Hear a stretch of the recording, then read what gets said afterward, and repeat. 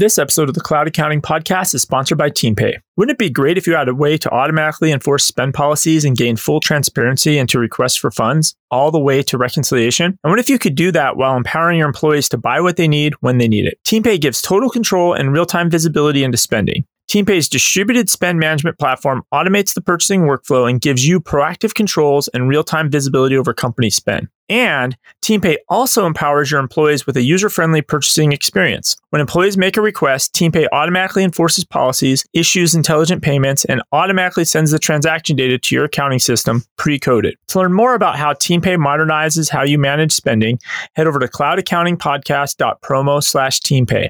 That is cloudaccountingpodcast.promo/TEAMPAY. Being willing to change and kind of look at things differently is going to be really important to be able to embrace that kind of technology. Welcome to the Cloud Accounting Podcast. I'm Blake Oliver. I'm David Leary. And I'm Laura Weiler, VP of Finance and Business Operations from Sage Intacct. Awesome. Thanks so much for joining us here live at Intacct Advantage to be here. Las Vegas. Yeah. So I understand that as VP of Finance, you are in charge of the whole finance operation for Sage Intacct. Is that right? You're an accountant first. I'm an accountant first, yeah. But I quickly kind of moved into the world of finance where we could have a little more impact on kind of the overall business as a whole. So you started like the CPA route? I didn't actually. Oh. I came straight out of school into a very small startup software company in the Portland area. Got to wear a lot of different hats, not just accounting, but decided after about 7 years that I was going to go get my CPA, and so I did so. Most of my work was around technical accounting, those types of things. But got it. So straight into industry. Straight into industry. Specifically the software industry. Indeed. Yeah. And how long have you been with Intacct? 6 years. 6 years, awesome. In January, yeah. So I guess as the VP of Finance for Intacct, you are on Intacct, I imagine. We are. Actually, prior to Intacct, I was at a company, and similar SaaS-based company, and we implemented Intacct. So I actually chose the product there. Is that what led you It here? is. It is. I just, I got a good sense for the culture. There's a real customer focus, and I felt that and saw it as we went through our implementation. We were pretty complex as implementations go, and saw a huge difference and just really wanted to be part of the company. So when I was ready to look for another opportunity, I reached out, and just so happens they were kind of at the point where they needed somebody to come in and help them transform, because they were pretty small when I started. So yeah, I got to actually re-implement Intacct's use of their own product. Oh, interesting. Yeah. Do you... Now, that was something I've noticed over the last 5 years in particular, is the growth of this app ecosystem around the Intacct GL and product and all that. Yeah. Do you get to experiment, with anything you want? Like, how do you approach that? So at my prior company, I think we had 6 different applications. It was one of the reasons I chose Intacct, because there were certain tools that were just better than others, right? Yeah. And having the ability to pick what worked for us was really important to me. At Intacct, we do have the same ability to do that, and we do. I think we've got more than 7 different kind of applications that we use across the business, and we're encouraged to do what's going to help us grow. And It's cool that you get to eat your own dog food and Indeed. use the products you actually use, because there's no way other companies are using their software. Somebody a few years back asked Xero's CEO then, Rod Drury, are you using Xero for your accounting? Which is kind of a non-accountant would ask that a question, Yeah. right? But obviously you can't. It doesn't scale to a global business. Right. But you guys can, which is cool. So you're saying Intuit's not running on QuickBooks? Yeah. Online. They're actually, Intuit is running on a single instance of QuickBooks Desktop on the CFO's laptop. Oh my goodness. No, it's not. It can't be. I have a question, right? So just me being somebody who's not truly worked in accounting, I've been in the accounting industry, but not have worked in it. What's the difference between the accounting department and finance department? So typically, and this is what we'd like to change, but typically the accounting department looks at the past, right? So tell you what happened, and the finance department tells you what's going to happen, if that's a simplistic way I look at it. We want to kind of change that, and that's partly why we do what we do, and make sure that our accountants we have really talented people on our accounting team, that they can use their time and their talents towards helping the business instead of just reporting on the past. Yeah, one of the things that was said at the keynote today that really stuck in my head was this concept of eliminating the month-end close. Yeah, that's a bold statement. I know how bold that is as a CPA who has done the financial close. Kind of like, a lot there. Yeah, no, and honestly, some of the things that they were showing, I've told you earlier, we actually haven't had our hands in yet, so I'm really anxious to see that. But anything we can do to take the kind of repetitive things out of the close, we try to do. So one of the other concepts in the keynote this morning was CFO 3.0. And that's not something new. I think that's something that Intacct has been talking about for a while. Yeah. But this idea that, and it ties into what we were just talking about, that accountants need to go from talking about what happened to why it happened, right? And that's sort of where we're at now. And the what Intacct is building now is helping accountants talk about what will happen and how we can make it happen, right? Yeah. So I guess in the context of your role, how do you approach those questions? That's a big question there. Yeah. So I think, a lot of what I've said, right? So trying to use technology at its fullest, of course. Yeah. Trying to equip and build the team that we need that can actually do some of these things. Yeah. I spend a lot of time actually building the team that we have and making sure we have the right people in the right place. Being willing to think about what could happen or what's possible. I think as accountants and finance professionals, we tend to be pretty skeptical about things like we saw this morning. How is this going to really work? Right. And which, I got to be honest, that's what goes through my head too. It's our nature, right? It is. Yeah. And I think just having kind of being willing to change and kind of look at things differently is going to be really important to be able to embrace that kind of technology. I think the thing that stood out for me is these CEOs who traditionally came from either somebody in the sales department or in the marketing department, right? But now, because of where the CFO role is changing, the CFO might be the only person with a 360 view of the company, and now that lends itself to more CFOs now becoming CEOs, and I thought that was a really interesting thought process. Yeah. I agree, and seeing that happen in reality at Sage is pretty phenomenal. Yeah. So it's just a slide, like Sage implemented that themselves. Yeah, or they the did. path. Yeah, that's cool, because then there's that path now of, I can go and major in accounting and become a CPA, and then maybe someday become a CFO, and then maybe even someday be running that organization as the CEO. Like there's that path exists for us. For sure. Whereas maybe in the past it was more of a, you go into accounting, this is what you're doing for the rest of your life kind of situation. That sounds kind of depressing. There's a lot of things. Sorry. I didn't mean to take it to that dark place. No, it's okay. No, but you're right. I think it's people go into accounting. I ask people this. Why did you, in fact, in interviews, why did you choose this?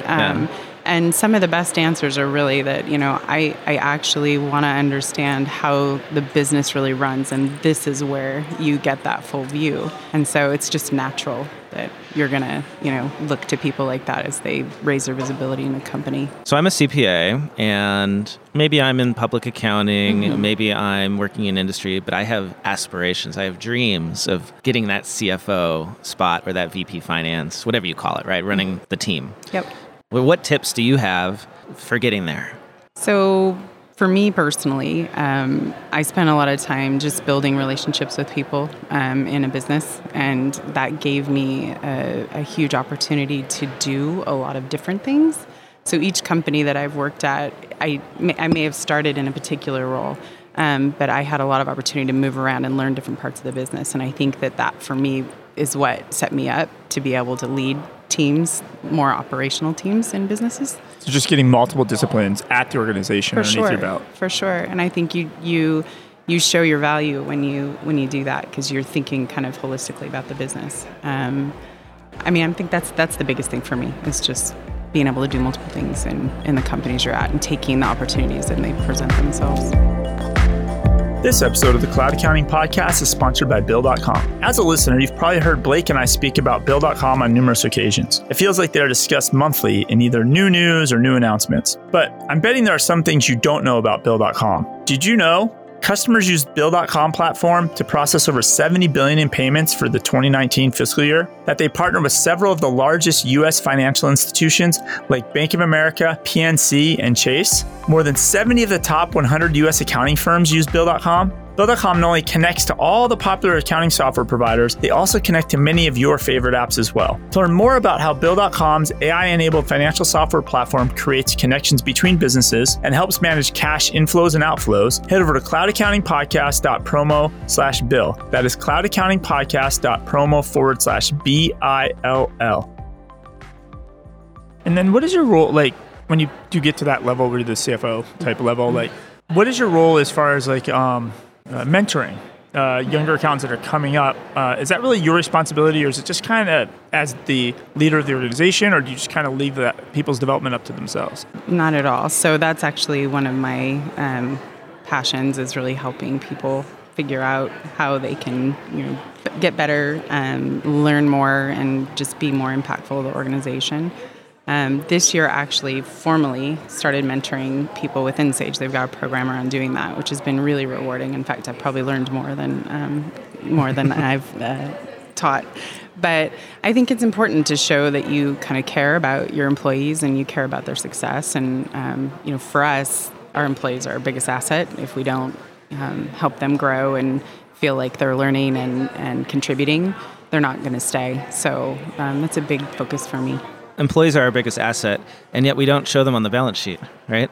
Yeah, I guess not. I just read an article in the Harvard, we were going to talk about this on the show, but we didn't have time, on the Harvard Business Review about just that, like, not to get too nerdy here with GAAP and everything, but like, the idea that in many companies now, it's not the machinery that's the most valuable asset, it's the staff and the employees. And we have no way of showing investment in our staff. Like, it all gets expensed in the current period, not capitalized. I don't know. Not to put you on the spot or anything, but do you have any opinions about that, big picture?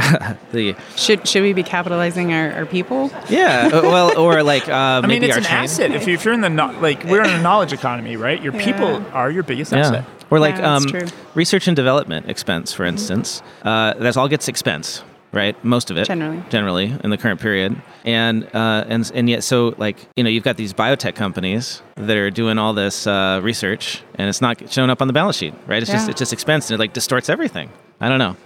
I can see the point you're making very clearly, but I tend to feel like those types of things are more, I don't know, they're a little bit just part of business and part of building a good company. Mm-hmm. Putting it on the balance sheet, I can't even imagine. I'm starting to think about all our retention rates going into our, how are we going to, no, I don't even want to get that complicated. It's hard enough to just do lease accounting. No. Oh, yeah, right. I know. Right.